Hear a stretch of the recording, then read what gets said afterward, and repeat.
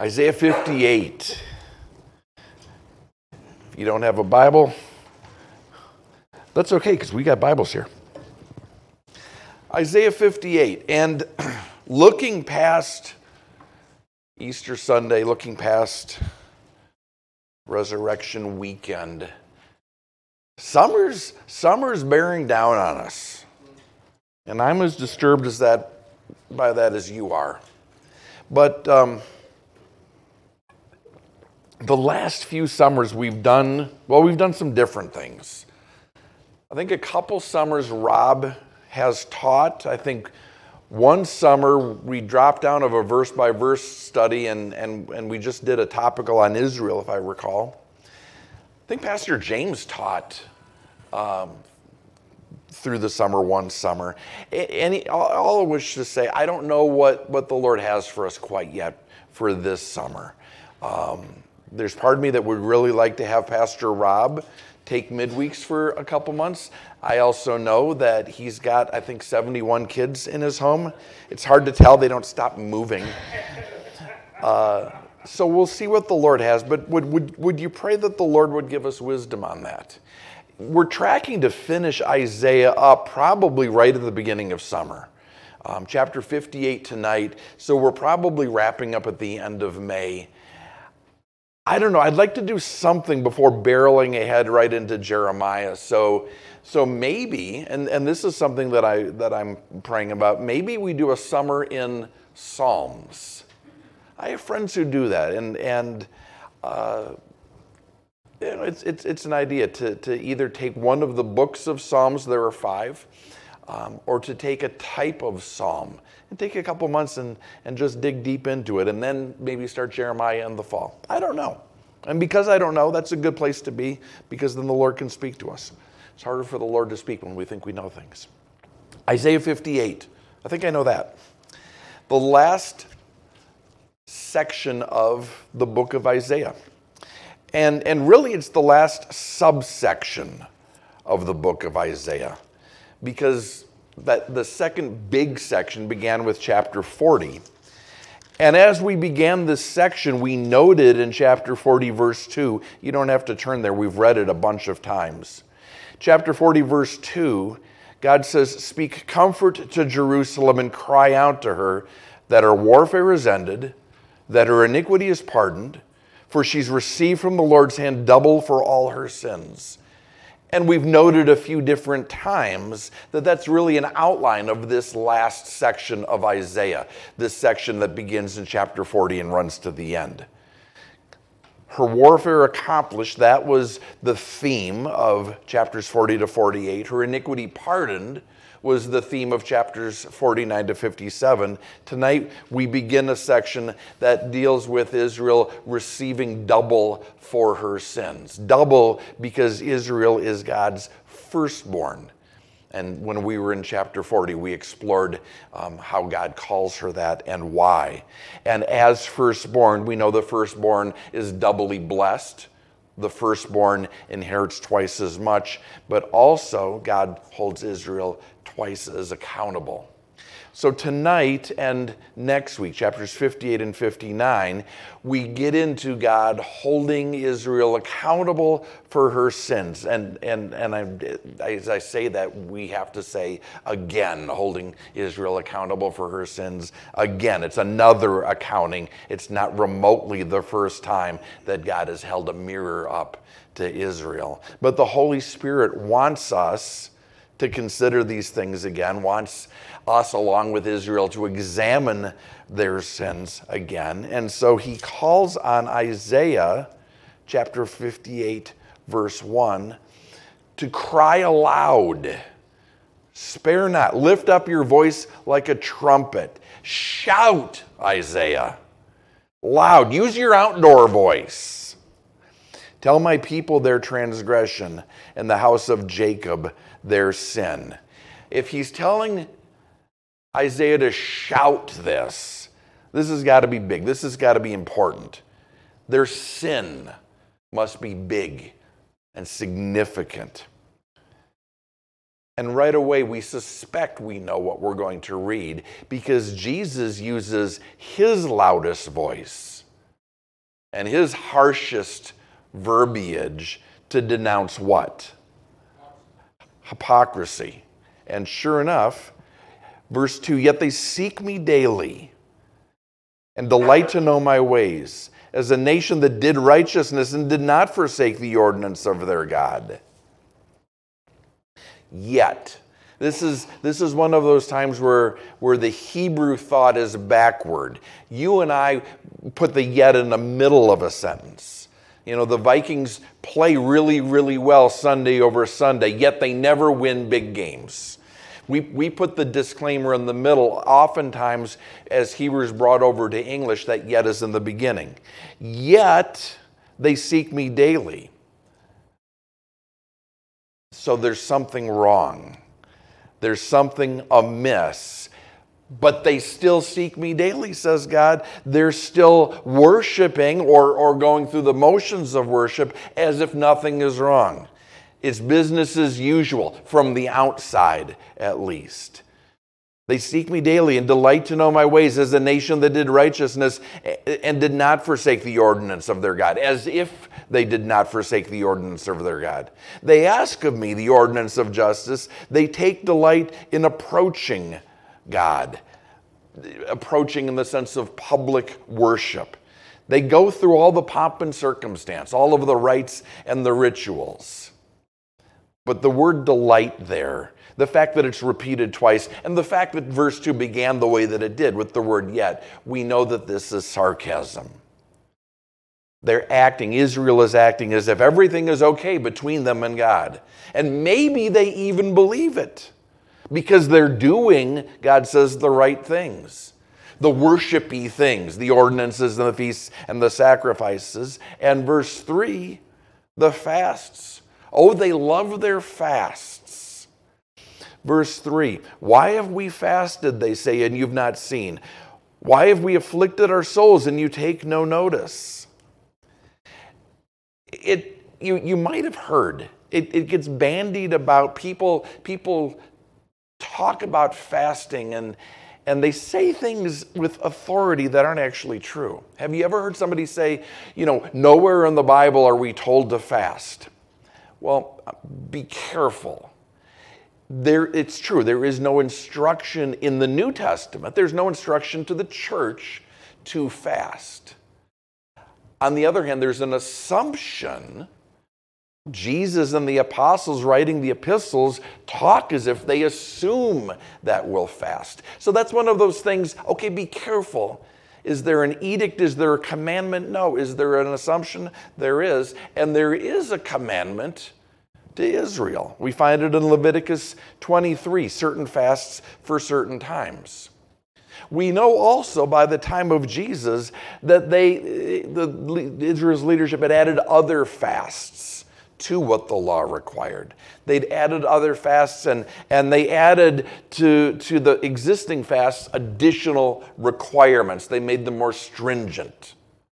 Certain hours, certain days, with the idea, well, if a little is good, a lot must be better. Whether that was true in Isaiah's time yet or not, we're not sure.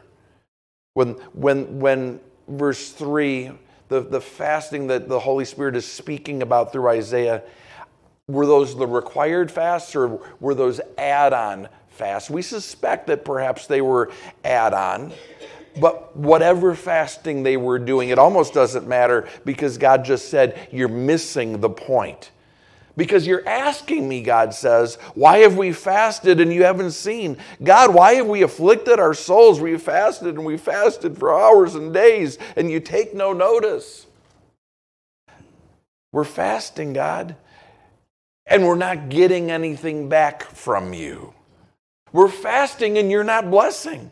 We're fasting and why aren't you rewarding with, we don't know, crops, abundant crops, some kind of financial prosperity, military victory, we're not sure. But they were expecting something as a quid pro quo for their fasting. And we can tell from the Holy Spirit's tone, it's not approving, is it?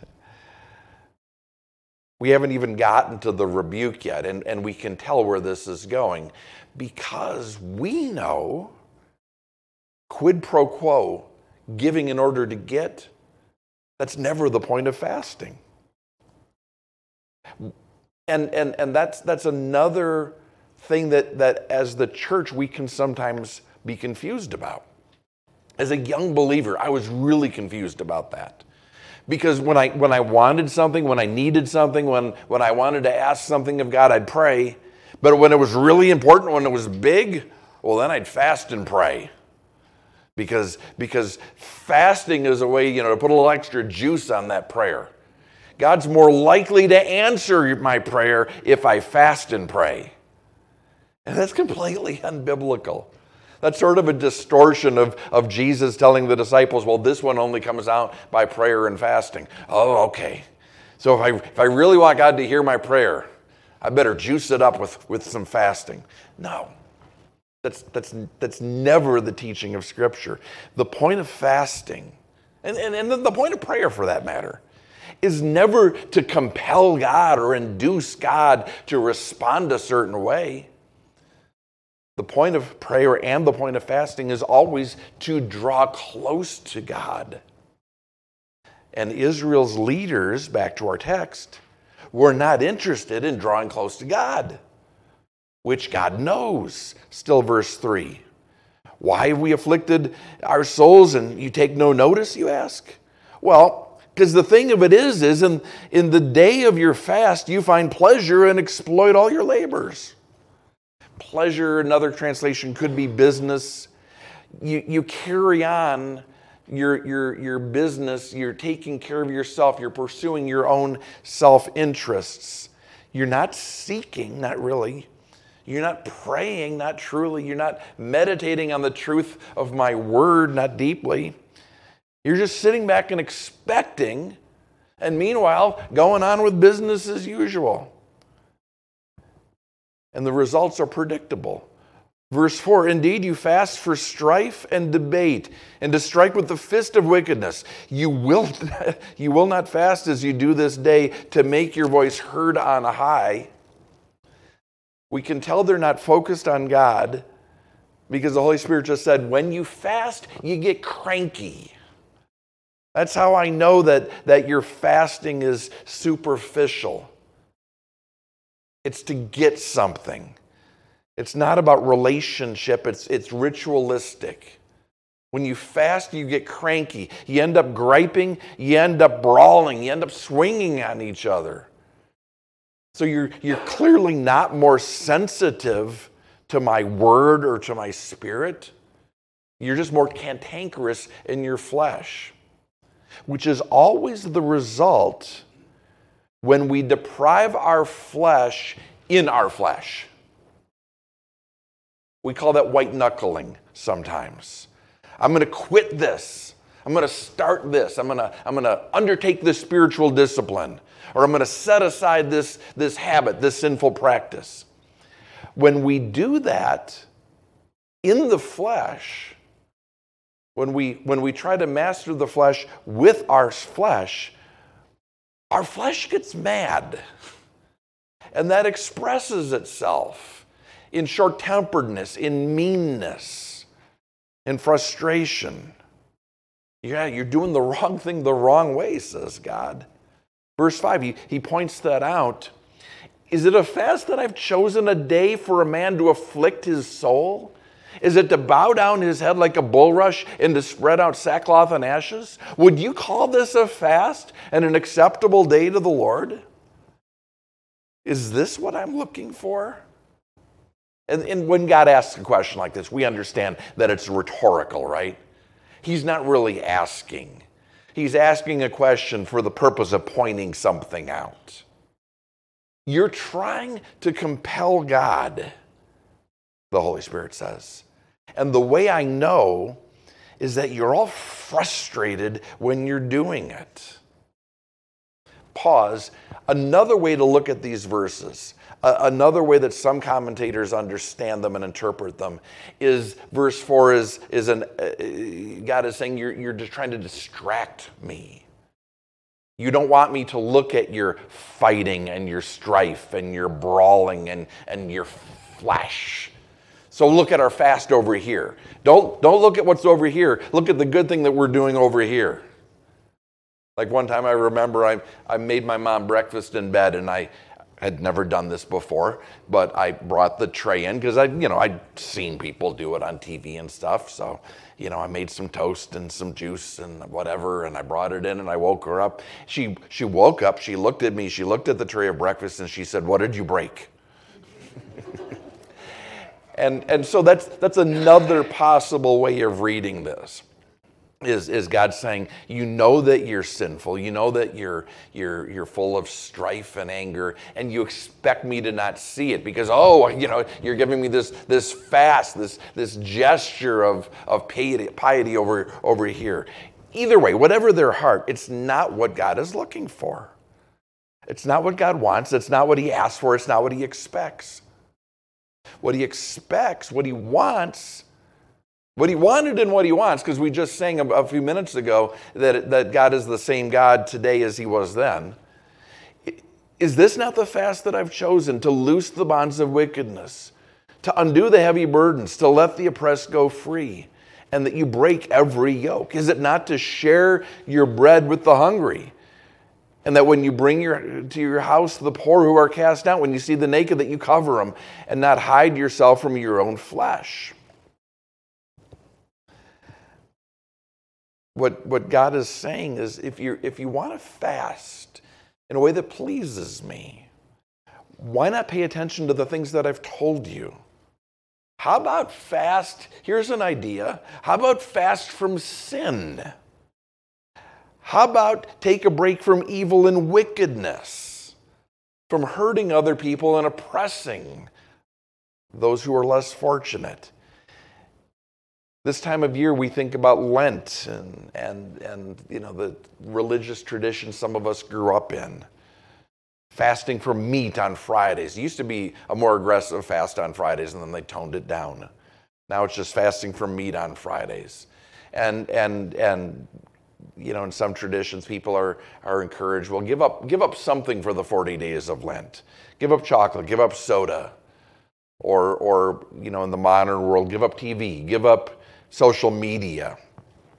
God is saying, yeah, how about give up things that I've already said I hate?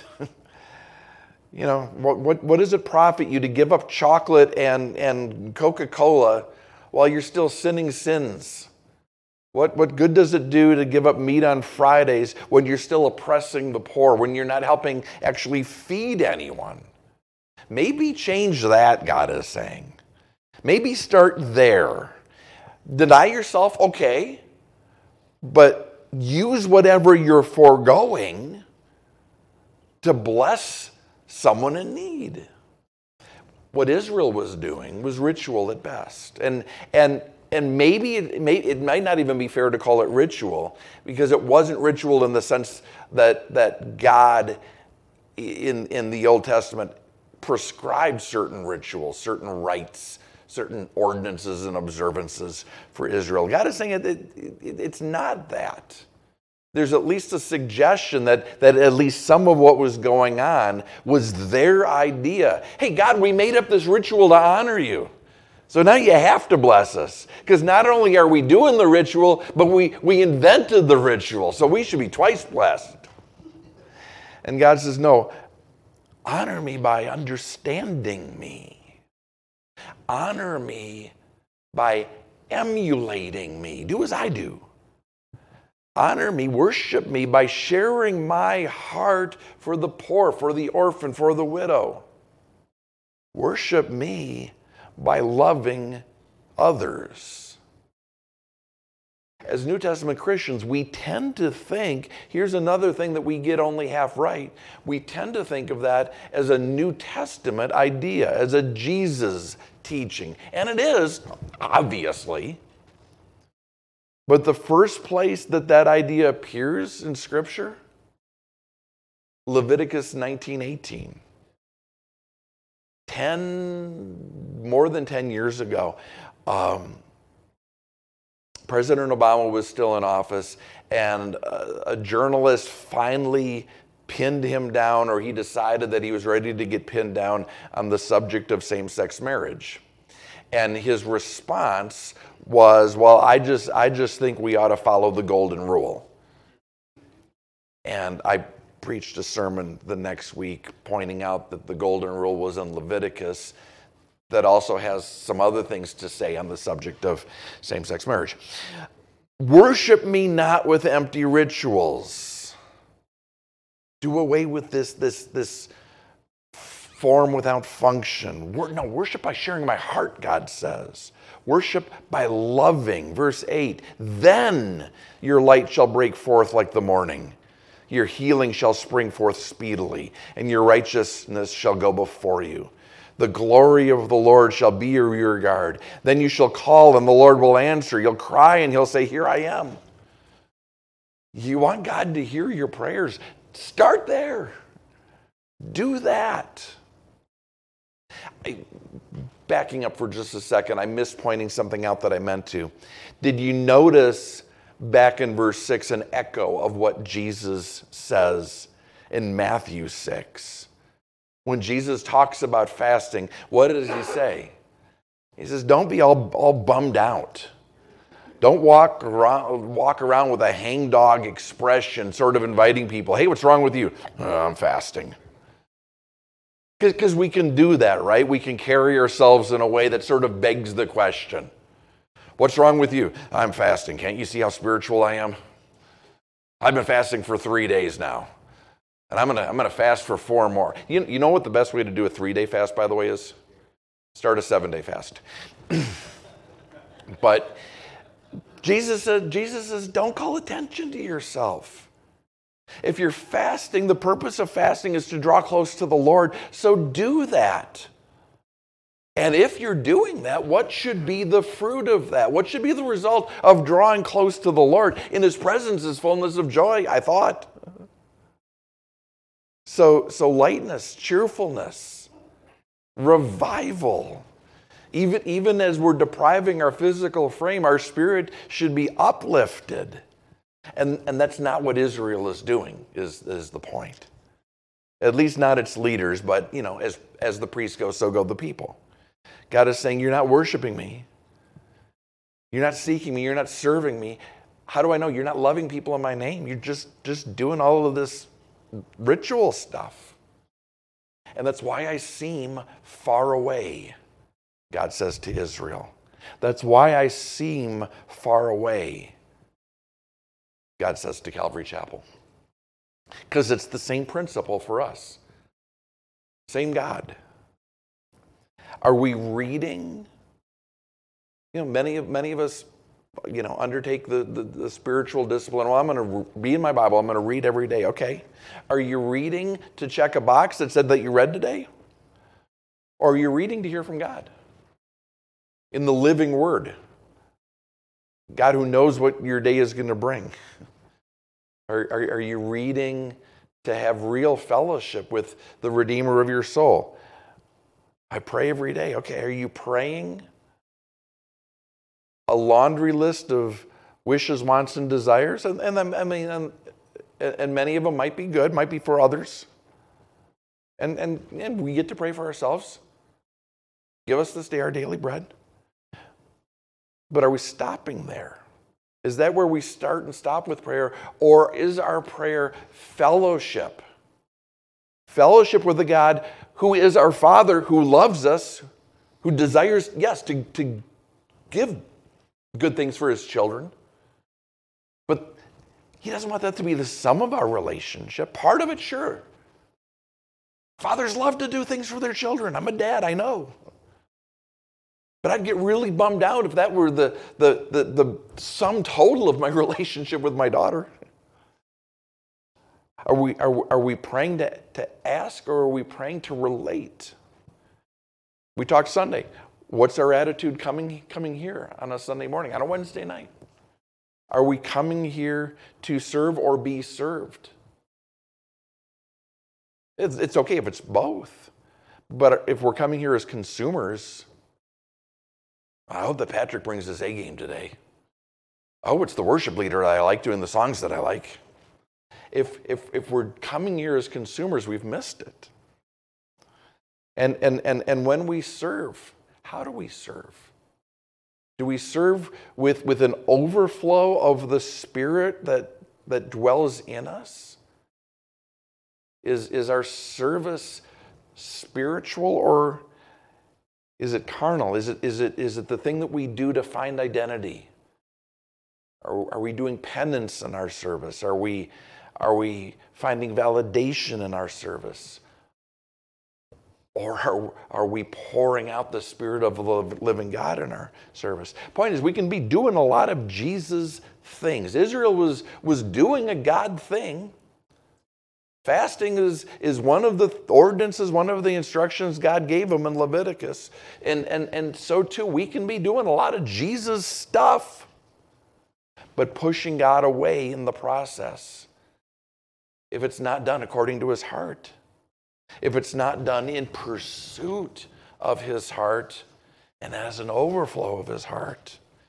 How different it is, back to our text, how different it is, the Holy Spirit says, when worship is genuine. Then you shall call and the Lord will answer, verse 9. You'll cry, he'll say, here I am. If you take away the yoke from your midst, isn't it interesting, as Jesus says his yoke is easy and his burden is light. If you take away the burden, the Holy Spirit is saying, and the accusation, the pointing of the finger and the speaking wickedness, if you extend your soul to the hungry and satisfy the afflicted soul, if you stop making it what you've made it and get back to the heart of worship, three things are going to happen. Three things are going to happen. The Holy Spirit says, your light shall dawn in the darkness, your darkness shall be as the noonday. The Lord will guide you continually and satisfy your soul in drought and strengthen your bones. You'll be like a watered garden and not like a spring of water whose waters do not fail. Those from among you shall build the old waste places. You shall raise up the foundation of many generations and shall be called the repairer of the breach, the restorers of streets to dwell in. Three things there. Reputation. You'll speak of me. You'll speak of the true and living God, and people will see me. Provision. I'll meet your needs, and then some. Restoration. And obviously, this is millennial, and it's in our interpretation of it. This is millennial in view. This is the physical restoration of Israel. But is there a spiritual application? Of course there is. When we repent of religion, when we repent of reading for the sake of reading, praying to serve ourselves, serving, that's selfishness in disguise, God will also glorify himself in us, supply us, use us. Same goes for the Sabbath. Time's getting away from us, which is fortunate because there's only 2 verses devoted to this. If you turn away your foot from the Sabbath, from doing your pleasure in my holy day, and call the Sabbath a delight, the holy day of the Lord honorable, and shall honor him, not doing your own ways, nor following your own pleasure, nor speaking your own words, then you shall delight yourself in the Lord. And he'll cause you to rise on the high hills of the earth and feed you with the heritage of Jacob your father. The mouth of the Lord has spoken. So follow this. God starts talking about religion in general. You're approaching me in worship, but it's not really worship, and I think we both know that. That's how the chapter started out. And then he narrowed it to a for instance, kind of like Paul on Sunday. Okay, we've gone big picture. Let's talk about a specific for instance. He talked about fasting. Now he's back to the original point. What was the original point? To obey is better than sacrifice. You made up a bunch of rules and followed them when it comes to fasting while ignoring the stuff that I really care about. And here you go again, you're doing it with the Sabbath. So this is another example of that general principle that the Lord gave us at the beginning of the chapter. Verse 13. Yeah, I ordained a Sabbath, but what have you done with it? The Sabbath is always a pretty good barometer of Israel's spiritual health at any given time, right? Because Israel tends, throughout their history, tends towards one of two extremes. Either they ignore the Sabbath, or they add lots of rules and regulations to it. Remember in Jesus' day, they were forever trying to trap Jesus when? On the Sabbath. Look at what your disciples are doing on the Sabbath. You just healed on the Sabbath. And both extremes miss the point. What's the point?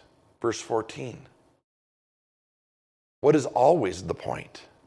What are we always to do? Delight ourselves in the Lord. It's always about drawing close to God. Again, there's a millennial fulfillment here. Right on high hills points probably to a dual meaning of political leadership and spiritual closeness. Jesus will be ruling and reigning over the world from Israel. So there will be spiritual closeness and political leadership, both for Israel, when they get this right. Heritage of Jacob, they'll possess the fullness of the land that God promised to Abraham, Isaac, and Jacob for the first time ever. So the interpretation is millennial. But what about for us as we wrap up tonight? Physical fulfillment in the millennium. What's the spiritual fulfillment today? And this is one that people get touchy about. Jesus is our Sabbath rest. Don't be talking about the Sabbath. This is church. Okay, but well, breathe. Again, what's the message of the chapter? Holy Spirit is saying, stop gripping the law. Presence of the law, absence of the law. What's behind the law? The heart. Jesus said the Sabbath is made for men, not men for the Sabbath. The purpose of the Sabbath was always to bless humanity and not to burden us. So too with tithing, so too with serving, so too with fasting, so too with dietary laws. All intended to be blessings. And those that carry over to you and me in the church are likewise the heart of God for his people. Giving. Are New Testament Christians required to tithe? We can debate that all day. I think it's a get to and not a got to. Are we commanded to fast? We're not. But we get to. And thereby draw close to God. Again and again and again. There's not a commandment. There's just an assumption. Why wouldn't we? And so when it comes to the Sabbath, be careful that we don't religiously, and I use that word on purpose, be careful that we don't religiously avoid the idea of a Sabbath. No, what we get to do here as we wrap up, we're reminded we get to pursue a Sabbath that's really a Sabbath. A Sabbath that's not defined by a day of the week and what we are or aren't allowed to do. You know, you go to Israel today, there are Sabbath elevators. You don't have to push buttons on them. They just stop at every floor. Why? Because on the Sabbath, you're not allowed to do work. And completing an electrical circuit, like pushing a button in an elevator, is work. A friend of mine tells a story about having a Jewish and observant Jewish neighbor who came over to his house one day on Saturday, on the Sabbath, on the Jewish Sabbath. Stood on the porch, didn't ring the doorbell because completing an electrical circuit, couldn't knock because work. Finally, my friend notices that he's out there and he says, can I help you? And he says, I can't ask. And he turns and starts heading back to his house. My friend says, do you want me to follow you? He says, I can't say yes. Follows him to his house and walks in. The vacuum cleaner is running. Apparently the dog had been running through the house, knocked over the vacuum cleaner, turned it on. But being observant Jews, on the Sabbath, they couldn't turn the vacuum off. And he says, do you want me to turn it off? And he says, I can't say please. This is what the Sabbath is. to a modern day observant Jew. And God is saying, oh, that the Sabbath would be truly the Sabbath, not defined by rules and regulations, but a blessing from my heart. And the application here for us is that we would lay hold of a Sabbath that's not a day, and it's not a way, and it's not a set of rules, but is a delight.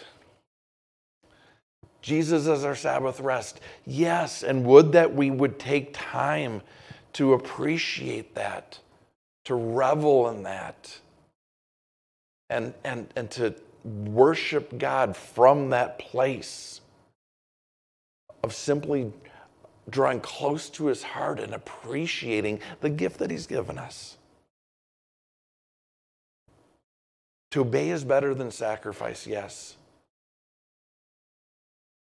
What is obedience at the end of the day? Love God and love people in his name.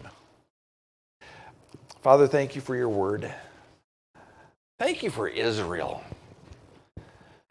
for going before us and doing things that we do, being so very human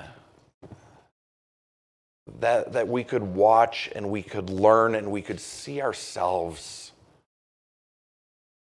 and be corrected, be exhorted, be encouraged. Because as much as they work very, very hard at getting it wrong, your love for them never runs out. Your mercy for them endures, and so too for us, who work very, very hard at getting it wrong. Your love for us endures, and your mercy never runs out. We praise you for that this evening.